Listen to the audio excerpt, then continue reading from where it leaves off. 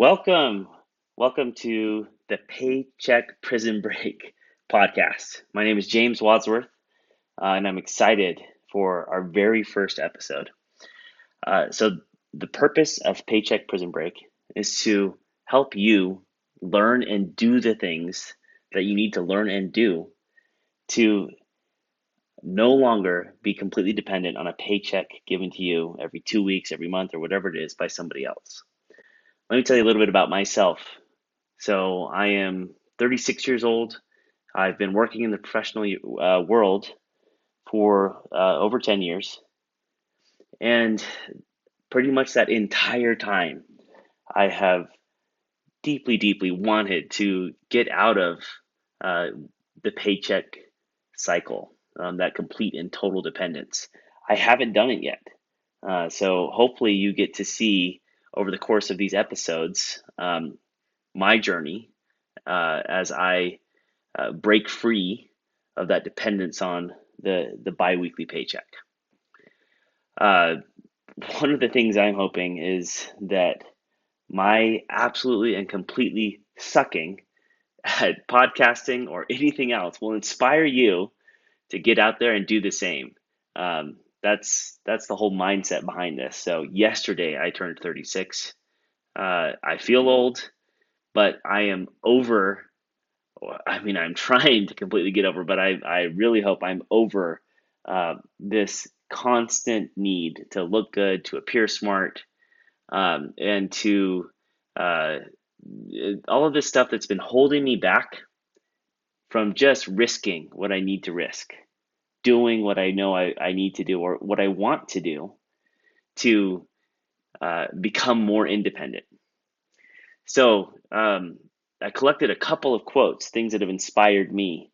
So really, the impetus behind this is a quote from the book Expert Secrets by Russell Brunson. Russell Brunson is, if you haven't heard the name, he is huge in kind of the internet marketing, direct marketing world.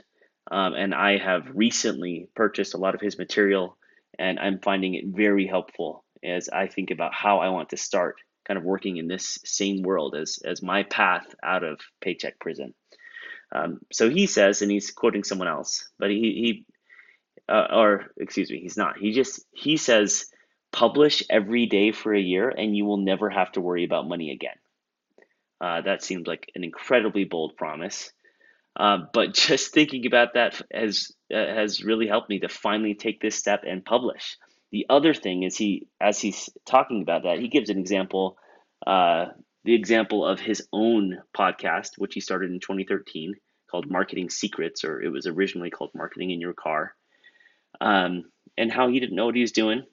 He thought he probably looked stupid, and he started it anyway, and it's become a huge deal and a huge source for him of customers and a huge source of traffic and more income. So this is a great example of somebody who right now just looks solid, like it looks incredible and incredibly successful. But if you go back and listen to his very first episodes, they're a little bit sucky.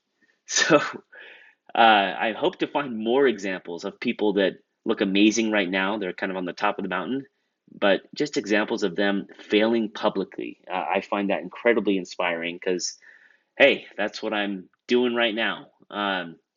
So another quote that inspires me along these same lines, something you may have heard of, is a quote from Dave Grohl, uh, uh, famously of both Nirvana and the Foo Fighters. I don't know an exact source for this quote, but apparently he said in an interview, and I'm going to be taking out some of the cuss words just because they're blanked out in the script that I have here. He says musicians should just go to a yard sale and buy an old crappy drum set and get in their garage and just suck and get their friends to come in and they'll suck too. And then they'll all start playing and they'll have the best time they've ever had in their lives. And then all of a sudden they'll become Nirvana because that's exactly what happened with Nirvana. Just a bunch of guys that had some crappy old instruments and they got together and started playing some noisy crap and they became the biggest band in the world. That can happen again. So I love that, especially that line about just get out there and suck. And that's a little bit of what I feel like I'm doing right now. But hopefully, eventually, as I become better and it's you follow this journey, you'll be inspired to start your own. This journey from zero to actually being able to no longer be dependent on paychecks from someone else, be able to get out there on my own and do what I want to do. So another uh, incredibly inspiring quote around all of this comes from a guy named Farhan Thawar, who is a VP of engineering at Shopify, an incredibly successful brand based in Toronto. Farhan himself, um, who I don't know personally, but he himself is a luminary, a giant in the kind of entrepreneurial, the tech entrepreneur uh, community in Toronto. Um, and he wrote an article published on Medium called Looking Stupid is My Superpower. Look it up. It's incredible. Just want to read a couple of quotes from there. So he just talks about how it's because he is not afraid to look stupid that he is able to learn, that he is able uh, to learn and grow. And he is so committed to that principle of looking stupid uh, in order to be honest, in order to be transparent, in order to learn, and just getting over this incredible sort of fear that I have and that I so many people have of looking dumb, um, so that you're able to really find out what works. So you're really able uh, to not have that fear impede your ability to grow and to do what you want to do, what you hope to do. So he talks about how this type of looking stupid, and this is a quote now, this type of looking stupid, a daily devotional kind, is hard. Not everyone can look stupid in public over and over, but I believe it's my superpower, and I try to make it my whole team's superpower too. If you can combine ritualistic, daily try and see failure with the fearlessness of looking stupid, it blossoms into a superpower. So he tells a quick story about how he applied this in his own life that I find very inspiring again. So he says, maybe I've overweighted learning to the extreme. Like in many ways, I've done things that are not the way you should. I mean, most people wouldn't do them, and they would seem very risky to most. But to me, it's risky not to be in learning mode. So, for example, in 2015, there's a guy in Toronto named Daniel Debo, a serial entrepreneur. This is still Farhan, by the way. This is not me. This is Farhan's story. I wanted to work with him, and the only way to work with him was he was starting a company.